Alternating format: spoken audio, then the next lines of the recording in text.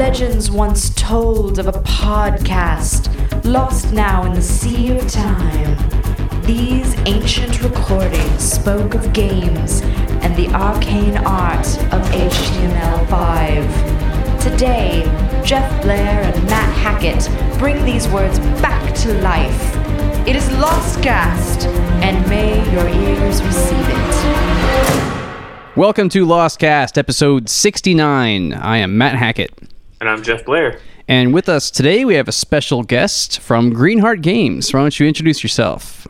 Yeah, hello everybody. I'm Patrick Klug from Greenheart Games, and it's great to be on the Lostcast. I have to say, I really like your intro music too. It's very gamey, very cool. Oh, excellent. That was Joshua Morse, of course, does all of our music, and that was also my lovely wife, Andrea, does the introduction voice, which she really hates. I love playing it, and she always grumbles. Yeah, so we want to hear all about you. Why don't you start with who you are, like what you're doing at Greenheart Games, what you're working on, that kind of thing.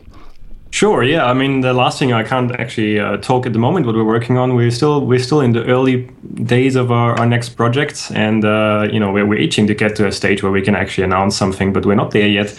I'm the director and co-founder of Greenheart Games, a company that I founded together with my brother Daniel. And I live in Brisbane, Australia, which is kind of 1,000 kilometers north of Sydney. And my brother Daniel is actually in Austria, so we're a cross-continent company with a 10-hour time zone difference. And recently we've hired a team of an international team all over the world. So we're really remote workers and completely international operation. That's very cool. Yeah, it's the time zone is a little bit tricky sometimes, but it's also quite nice if you head to bed and then you wake up the next morning and you see a whole bunch of activity overnight. Yeah, that staggered aspect can be really nice because it's like you wake up and someone else has done a bunch of work that you now get to fix or just catch up with. And last year, I guess our company name is probably mostly known for this little piracy experiment we did with Game Dev Tycoon, where we published our own cracked version that the Game Dev Tycoon is a game development simulator. And essentially in the cracked version, the pirates would go bankrupt of piracy. And we published our findings of how many people pirated it when we released the game. In the first day, and that went viral. And back then, I thought that was really good as well. That we that we're so distributed because there was no way I could have handled that in one country. It was really good. We have time zone coverage to keep in contact with the feedback that we received over that. That was a really great thing for you guys. I mean, it seemed like it really blew up. I'm really curious about that. How did you guys come about thinking of that approach to piracy? Yeah, I think it was mostly just a question came up of saying, do we want DRM or do we want to protect our game in any way? Because Game Dev Tycoon started out on the Windows 8 store. It's probably one of the few games that was a Windows 8 exclusive to start with, and we really designed it for that. I don't know how many developers know that, but Windows 8, the store supports HTML5 game as first-class citizens. And so, when we then decided to move forward onto other platforms, we used Node WebKit to quickly port it. And in fact, it just took a month to port that to desktop. But long story short, on the Windows 8 store, there is no issue with piracy yet, even though there is not really a mechanism that would prevent it. But we knew that as PC gamers, piracy is probably going to happen at some stage. And initially, the question was just, what do we do? And then we said, well, we don't really want to inconvenience our users. I mean, it's a long old story about DRM and online activation, that kind of thing. But if it's inevitable anyway that pirates will get it, then maybe we can control at least the first experience that they have. And initially, we thought, maybe we should put a buy me button or gradually decrease the graphic quality or flip everything upside down or silly things like that. But then, after a while, we thought, this is a game dev simulator. I mean, how perfect of an opportunity to try to not tell them, but show them what piracy does. So that was really the idea behind it. But we never expected to go viral like it has. I mean, we kind of, expected a little bit of feedback or a few chuckles here and there, but we didn't do it as a marketing thing, as a stunt, as many thought we did. But it certainly was a lucky strike for us, and it catapulted us into Steam through Greenlight. And in a way, I feel very fortunate to have that, because I'm not sure that Greenheart Games would be in the position it is today if not for that. I think I was a bit naive about marketing as well.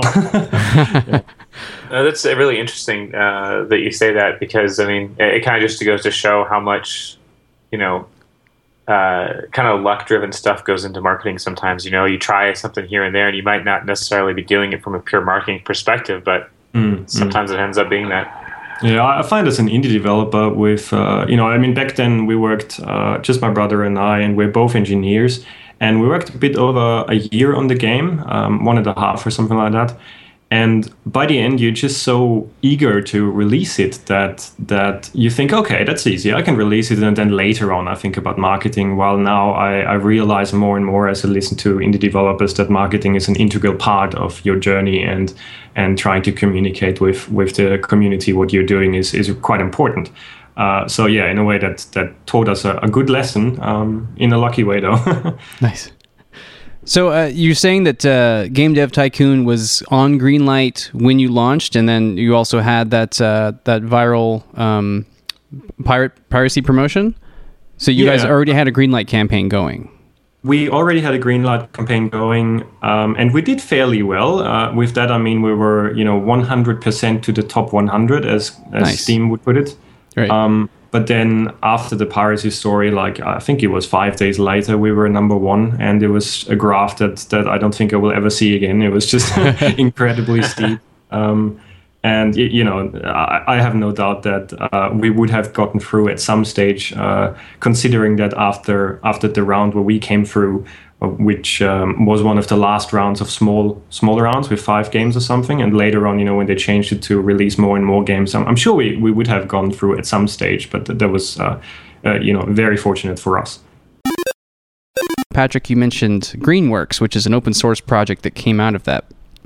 Yeah, so when we published Game Dev Tycoon on Steam, as I said, we had to create our own Steamworks integration, because there are C++ libraries out there and C# and Unity plugins, of course, to do that. But as far as a Node WebKit solution for HTML5 games is concerned, I wasn't aware of anything. So we implemented that, and it's very bare bone at the time. It had support for achievements and cloud storage, and that's essentially it. But yeah, we decided to publish it under open source. You can find it under Greenworks. It's on GitHub. And currently, we're actually working on Steam Workshop support through that. So hopefully that will make it much easier for other HTML5 games in the future as well to integrate workshop support, which is actually something that surprises me. With HTML5 is that modding is incredibly powerful. It's much more powerful than any game that is based on a static language, because, as we know, with JavaScript, you can do whatever you want to a given product. So this actually leads me into something else, in that with Game Dev Tycoon, we kind of changed the way we published the game because of modding. So initially, we packaged all the sources, we obfuscated and minified them and put them in a zip file, and it wasn't secure or anything, but it was still rather difficult to do anything with it. And nowadays, if you install Game Dev Tycoon, we essentially put the source just as we have it. It's still in one file and sort of minified, but there is no obfuscation to it. And modders take full advantage of that, and we see some great mods, including things that I thought we would never see, such a multiplayer mod for Game Dev Tycoon, which is absolutely fantastic to see. Oh wow, that's impressive. Yeah, absolutely. The whole Node WebKit ecosystem is great. I think that the Node modules are really powerful, and that's what you've implemented for Greenworks, right? Yes. And really, the sky's the limit there, and it's so easy to use, because Node kind of just has this generic concept of you can require a JavaScript file that exports, JavaScript code, or you can require a compiled C++ module for Node, and the syntax at the JavaScript level is exactly the same. Yeah, it's very convenient as a program. It took us a while to set it up so that it actually works, because we support Windows, Mac, and Linux. And specifically, Linux was a bit of an issue because there you have to worry about 32 versus 64-bit a bit more than on the other platforms. And building Greenworks at the moment is not that easy, but I mean that's one of the reasons why we want to open source, is because there's no reason why anyone else should spend their time on that if we already sort of solved the problem. As a sort of, because it's not the best solution, but we're continuously improving it. I found it to be incredibly helpful. Our game was greenlit a month or two ago, and I've been very thankful that Greenwork exists at all, because it's been a huge kind of step up for us. I was able to get it working relatively quickly. So, no, that's excellent to hear. Nice. Yeah, I mean, I think for us as a company as well, where our game is based on open tech. We wrote it in HTML5 to start with. It's not a port or anything, and obviously Node WebKit made it possible for us to release it on Steam. So we're happy to give back. I mean, we actually had a contractor before we released on Steam and made a whole bunch of small changes to Node WebKit to make the game work better. So it's great to give back something to the community as well. Definitely agreed, yeah. So how did you get started in making software?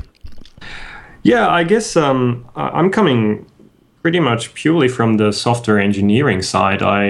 Game of Tycoon was my first game, so I haven't been in the game industry before founding my own company and making a game about developing games. Wow. Which is kind of odd when we started, because really, we did a lot of research. We had no idea how we want to get game development abstracted away into a game without us knowing how you develop games.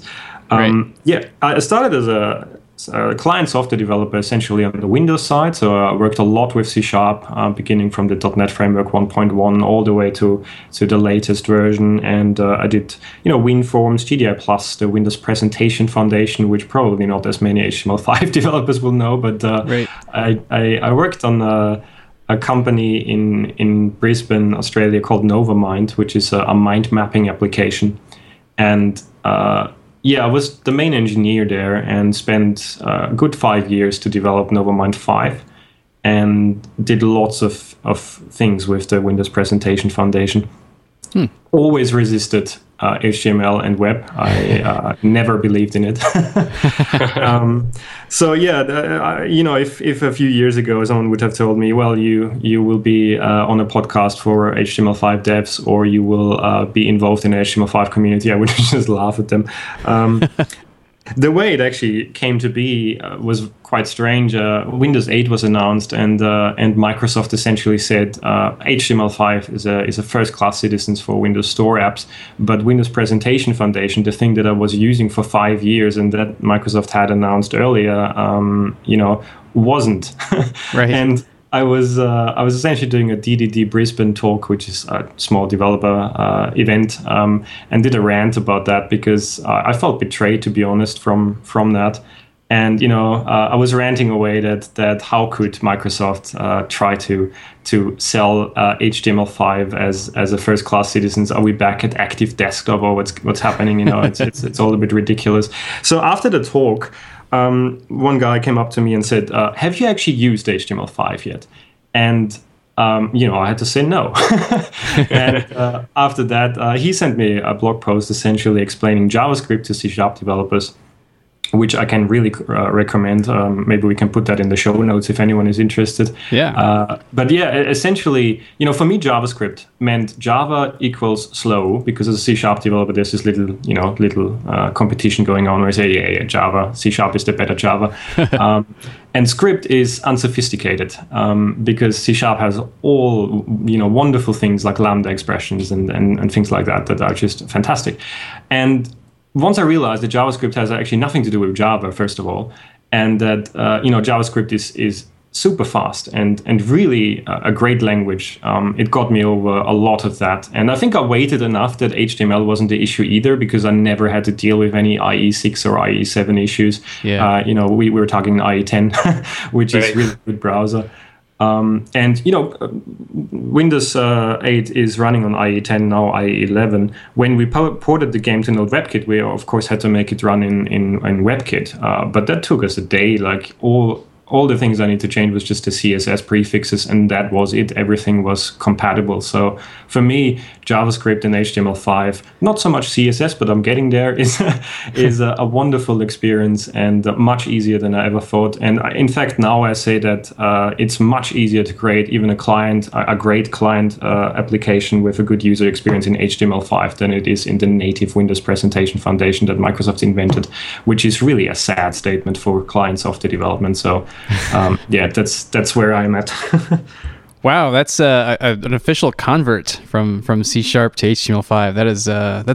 That says a lot, I think, about how mature the tech has become.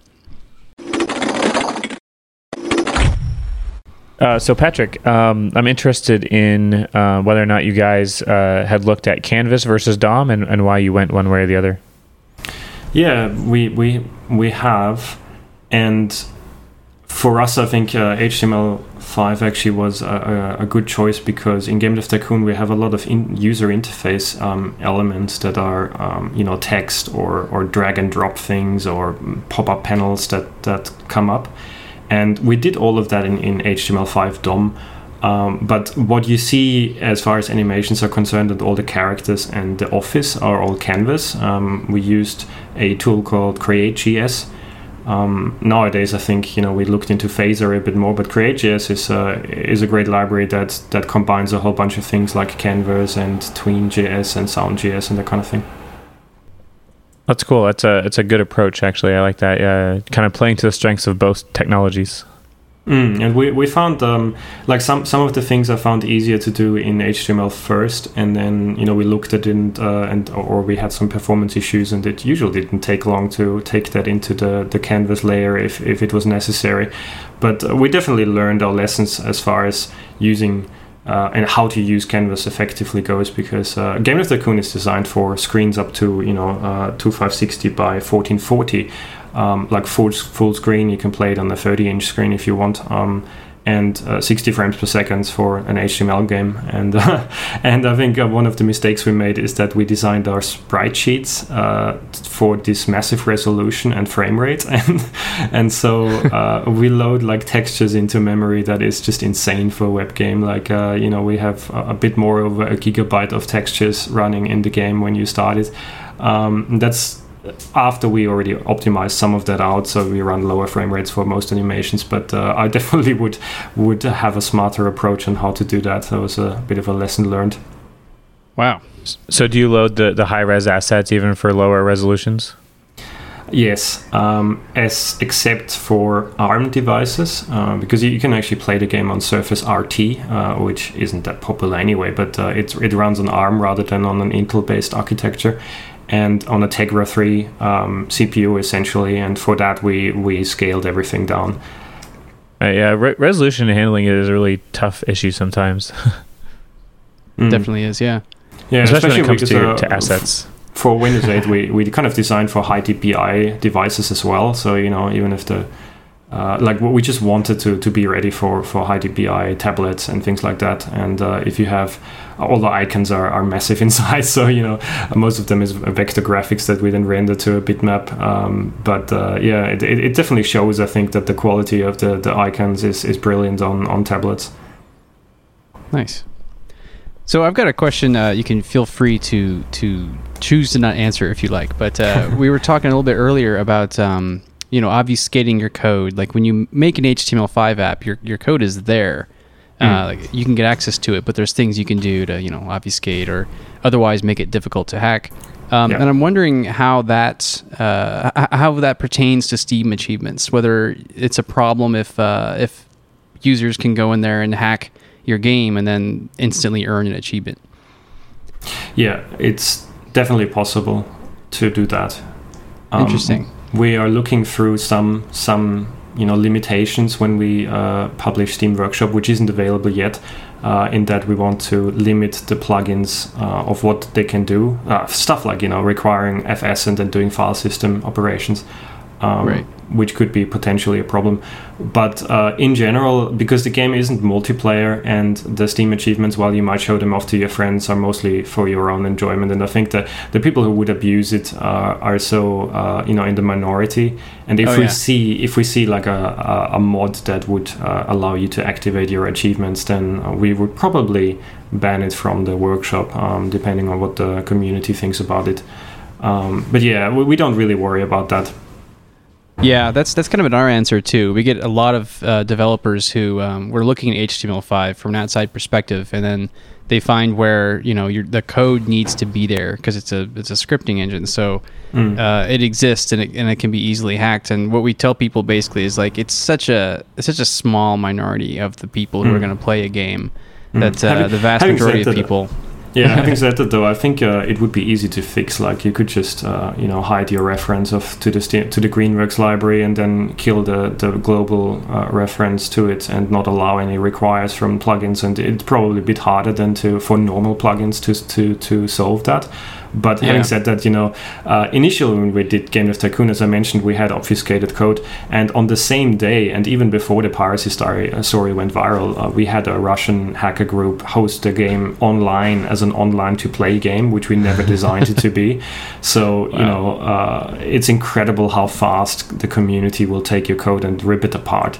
There's this Wikipedia, not Wikipedia, there's this wiki for Game of Tycoon, and they essentially reverse engineered our review algorithms in incredible detail over a course of a few weeks, and it's really fascinating read for me, because you can see all the weird obfuscated minified formulas that they discussed and ripped apart. But yeah, there is no chance that you could hide something from players that want to get to it. Yeah. I know that previously there have been Flash games on Steam as well, and like Flash has similar it's hard to say, similar vulnerabilities. Try saying that 3 times fast. But then also, like I tell people this too, like any game can be hacked. Like you can find a way. People will find like a hole in that armor, Yeah. I mean, even compiled games in C++ are going to get hacked. I mean, routinely they do. Exactly. And for us, I think at the moment we really realize that this isn't a disadvantage. It's an advantage for us because we can allow mods to do things that normal games couldn't. Like, we don't have support for any multiplayer concept in our API, but people just hack it in, and you can change the DOM, you can inject your own libraries, you can do whatever. I mean, you could implement a different game if you want in that mod and inject it into it. That's a great way of looking at it as an advantage because it makes it easier to mod. Because we've seen recently games that are moddable can be very successful, like Minecraft. Was there Starbound recently? Like the more moddable, the better. Yeah. I'm wondering. Go ahead. Sorry. I was going to ask you.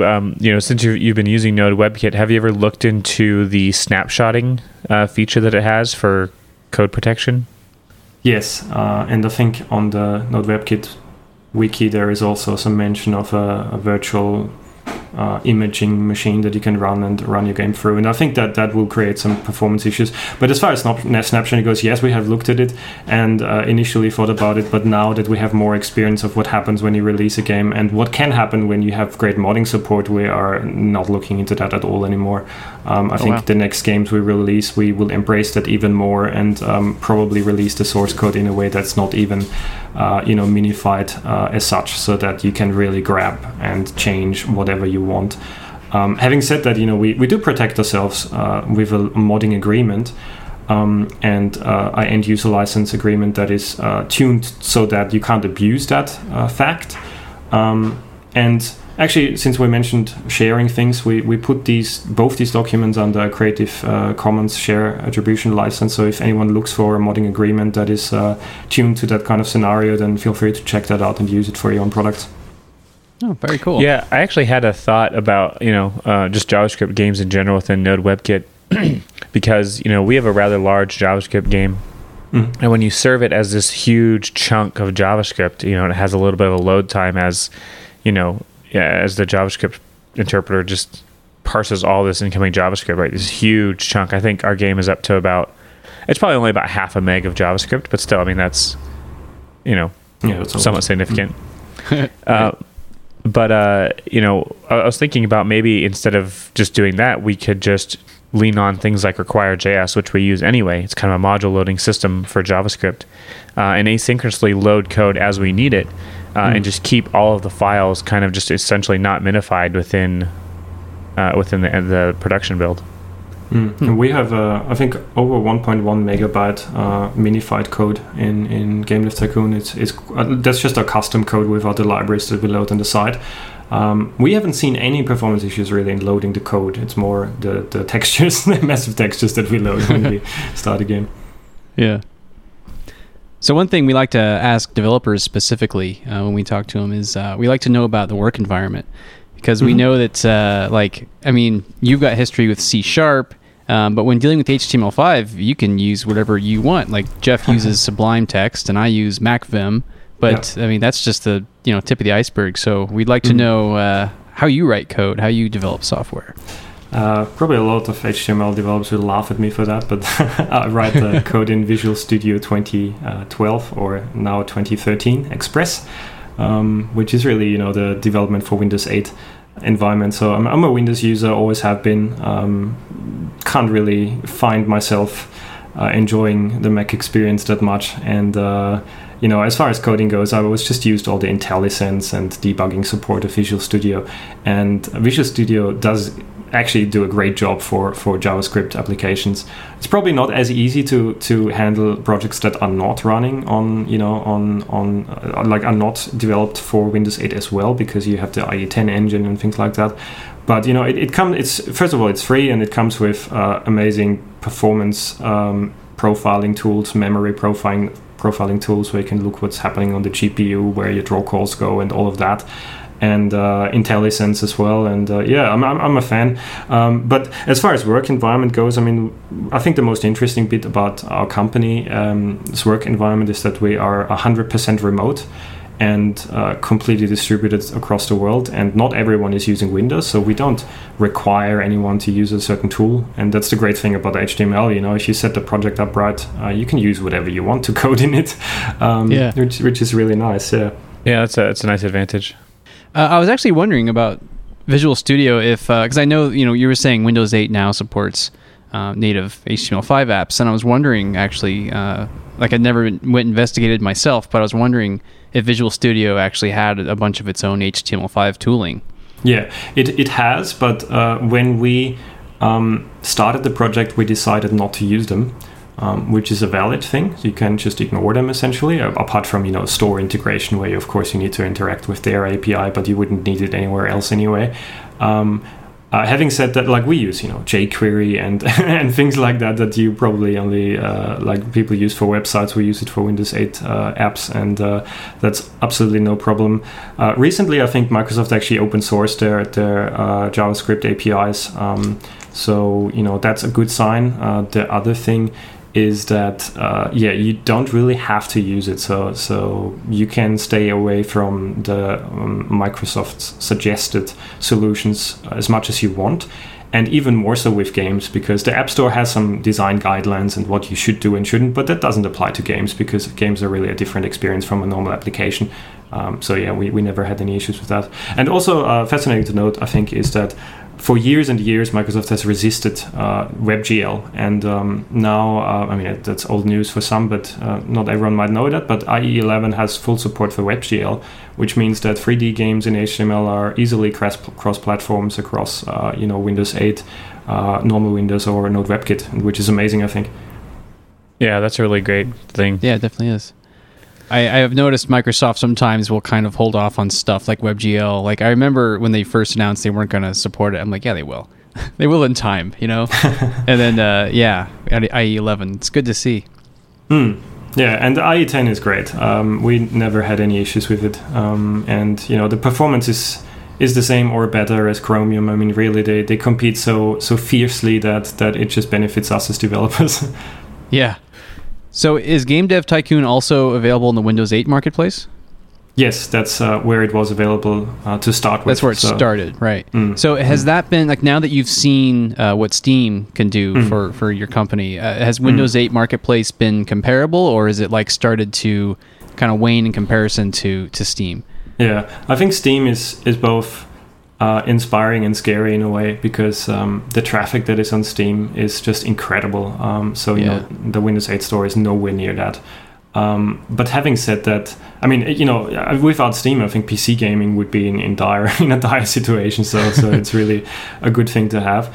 But having said that, the Windows Store has been always very appealing. We couldn't probably not survive solely on it, but then again, you know, that's the beauty of HTML. You don't have to. And there are certain things like the conversion rate from the trial to the paid app and in Game Dev Tycoon is over 30%, which is mind-blowing. Like, I just can't imagine any other store where you can have a conversion rate of over 30% to a paid app that costs $8 to $10.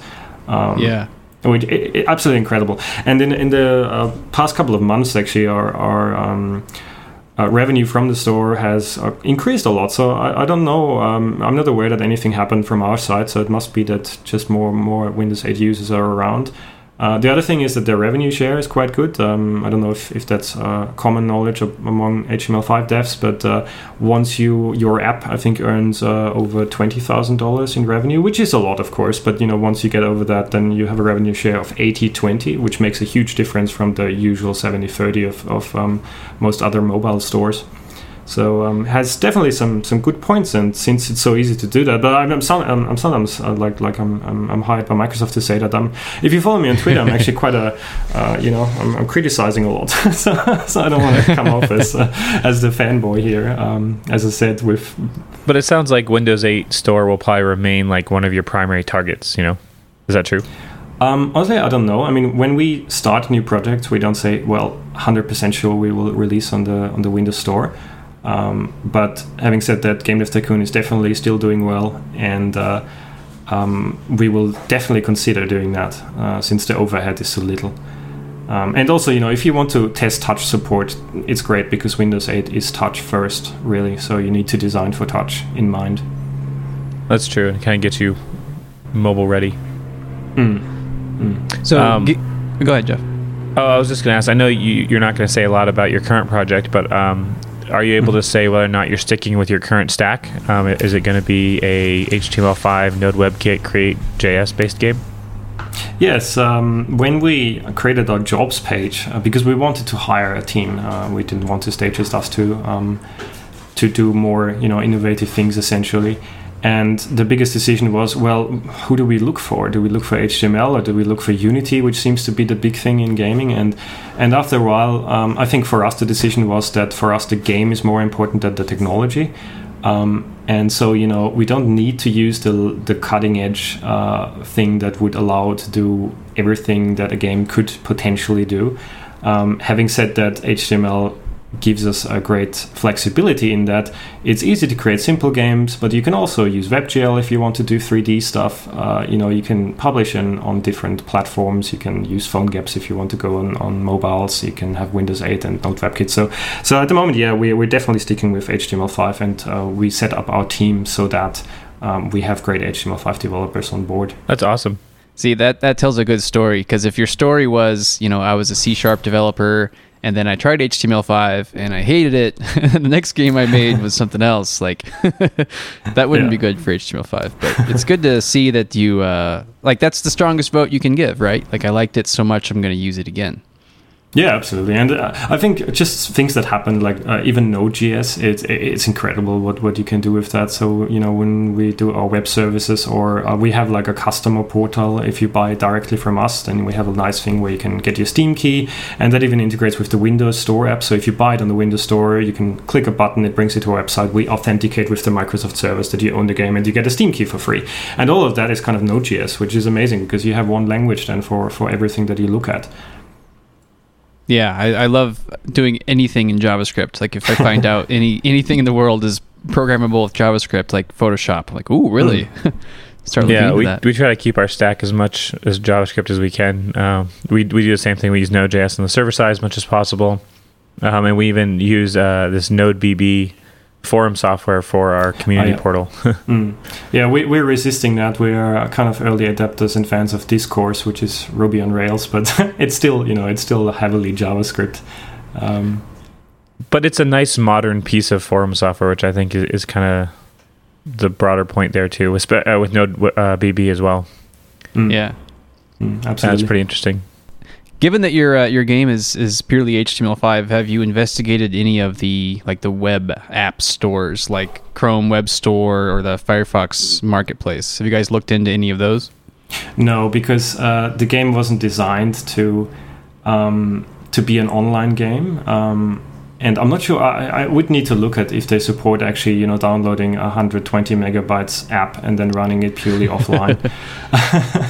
That would be quite a big package.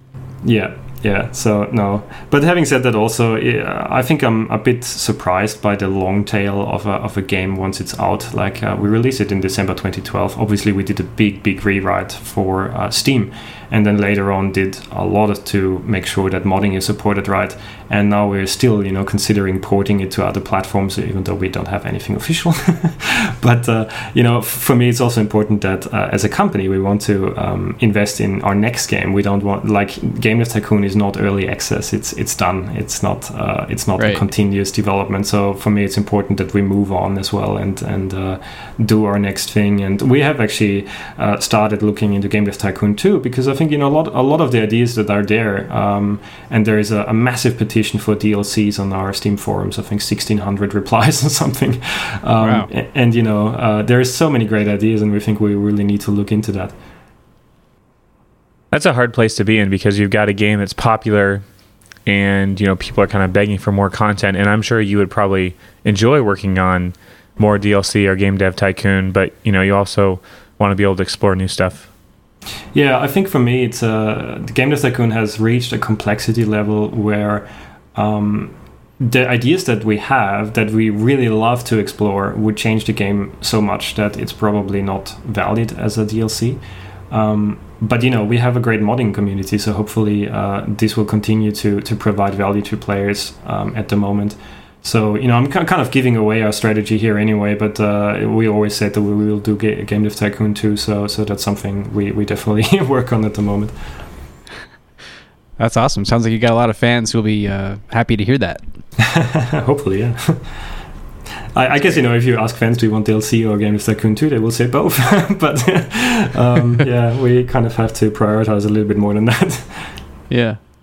Yeah, and for us, I think, this year was really finding the team. We started looking in December, and we put a lot of effort into the job page. I think coming from a software engineering experience, that's really... it was a bit surprising, because in software engineering you have companies that are known for a good company manifest. Things like 37 Signals, the inventor of Ruby on Rails and the Basecamp and that kind of thing. Or, Fog Creek, where you have... Joel Spolsky, right? Yeah, massively known among software engineers, of course, or Coding Horror, or the CEO of Balsamic Mockups. And for us, we wanted to take all these great concepts of how you work, like no micromanagement, no plans that are set in stone, even though everyone knows it's impossible to do, and that kind of thing. Right. So for us, it was really important that we communicate that and get the right people, especially because we're 100% remote. So if you're 100% remote, you really need managers of one, as they say, people who can do their own thing. And I'm so happy to start at the moment. We're in fact just preparing our About page to introduce the new team. Hopefully by the time that airs, it should be out there. So really excited to work with so many great people on our next projects. That's great. So you started off with just the two of you, just yourself and your brother, correct? Yes, and we used contractors to do the animations and illustrations and sound, essentially, because we're both software engineers. Yeah. So how big is your team now? I think we're at 8, wow, including us, but not everyone is full-time, but it's definitely a scary thing for us, because it would be easy to just stay us two and do our thing, but we feel like there are some ideas that we really, really want to go after. And one of the things is that I don't know if you've seen our jobs page, but we were essentially looking for writers as well. And I feel like we're the only game company that looks actively for writers as far as indie developers are concerned. But I'm a bit surprised by the lack of great story in indie games. And for me, it was really nice to have the opportunity to get writers on board and to do something that is more narratively driven than what you see things on early access, for example, which are rarely about story really at the moment. Yeah, that strikes me as one of those positions that a lot of people want to do, and there's also very few positions that are available for people to actually just do that full time. Yeah, we got I think 800 applications all in all. Wow. Because we put everything: game designer, game developers, writers, sound engineers, and that things. And the majority of that was writers, and it was great to see that there's so much interest in coming from the writer community. And I think the indie developers should really embrace it a little bit more. Very cool. So I'm interested to hear about your thoughts, kind of going from being the core engineer or one of two core engineers to kind of the leader of a team of 8. Is this going to mean a lot less coding for you, probably? Well, hopefully not too much. I think that's why we focus so much attention of getting people who are comfortable managing themselves. Because I know, I'm sitting in Australia, which is time zone UTC plus 10. If we have someone in the States, it's like 14 hours, 16 hours behind me. And then we have people in the UK, which is like GMT 0, so 10 hours behind me. It would be impossible for me to manage, a team that really needs a lot of managing. The focus was that we get people who are great game developers by themselves already, essentially, and we want to create something together. That's cool. It's a really interesting perspective. I think it's kind of the same way that we see our studio, is that we really want to be involved in crafting the game. Even if we were to ever grow beyond the two of us, it would be a very small growth with, adding some complementary roles like, you're talking about writers, artists, things like that. Yeah, it's a smart way to grow out when you've got this really solid foundation, especially with like 2 strong developers who maybe have their own way of doing things and are very effective and productive, and then to have other positions kind of as support roles to make it prettier, make it sound great, make the writing better, that kind of thing. It's a really great dynamic. It makes a lot of sense for a team. Yeah, I guess I'm seeing it a little bit even more dynamic. Like, I don't see myself or Daniel at the moment as the core part of any of the projects that we're working on. It's more like we all work together on it.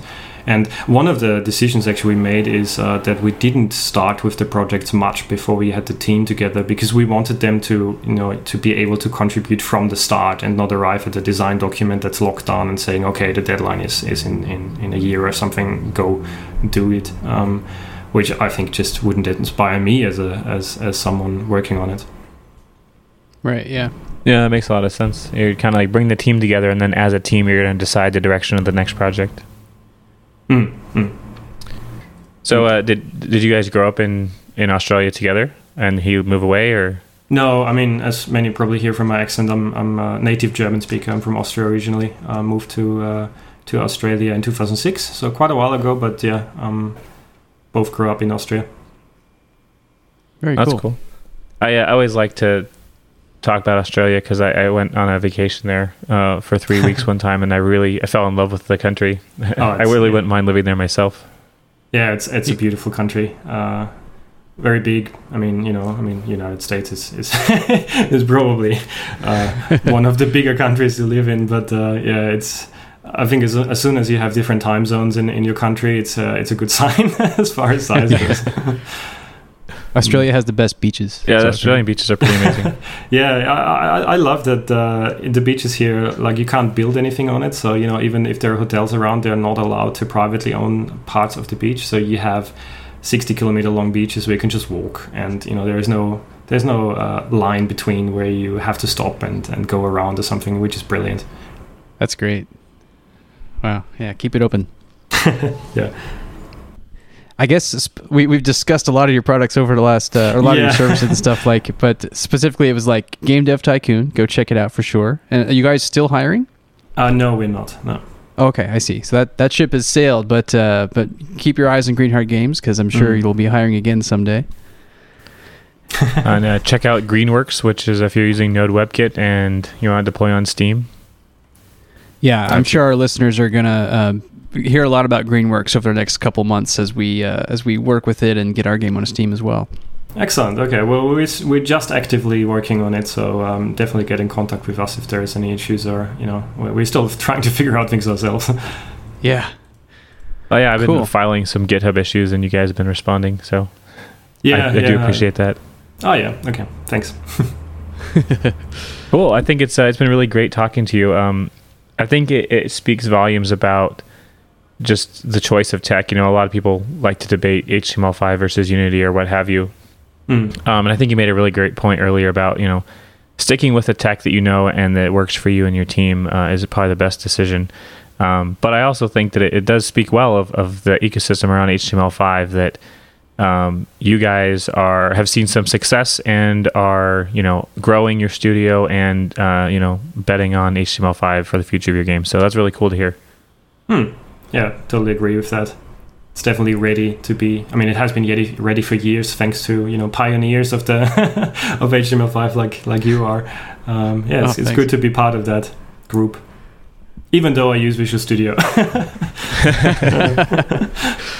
And each his own, like you said. That's kind of the beauty of the ecosystem, right?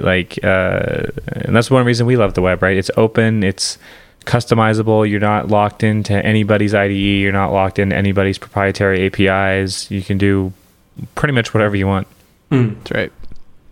So, and you're not going to get left high and dry. You mentioned like the Windows presentation framework, I think, earlier. And I think a very similar thing happened to XNA developers with Microsoft recently, right? It's baffling the strategies applied at that level from Microsoft, in my opinion. And I think, at least for me, they lost a lot of goodwill. Like, I would never bank on a technology that is proprietary to Microsoft ever again, I think. And you don't have to, thankfully, because everyone is moving towards a direction where the tool isn't as important as what you deliver. Right. Yeah, I think that in Microsoft's case with recently, they probably lost a lot of people to Unity, I would bet. Welcome.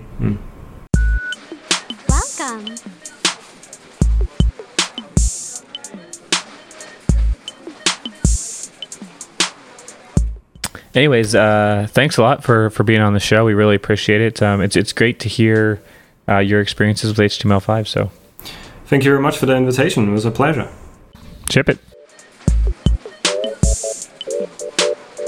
Have a nice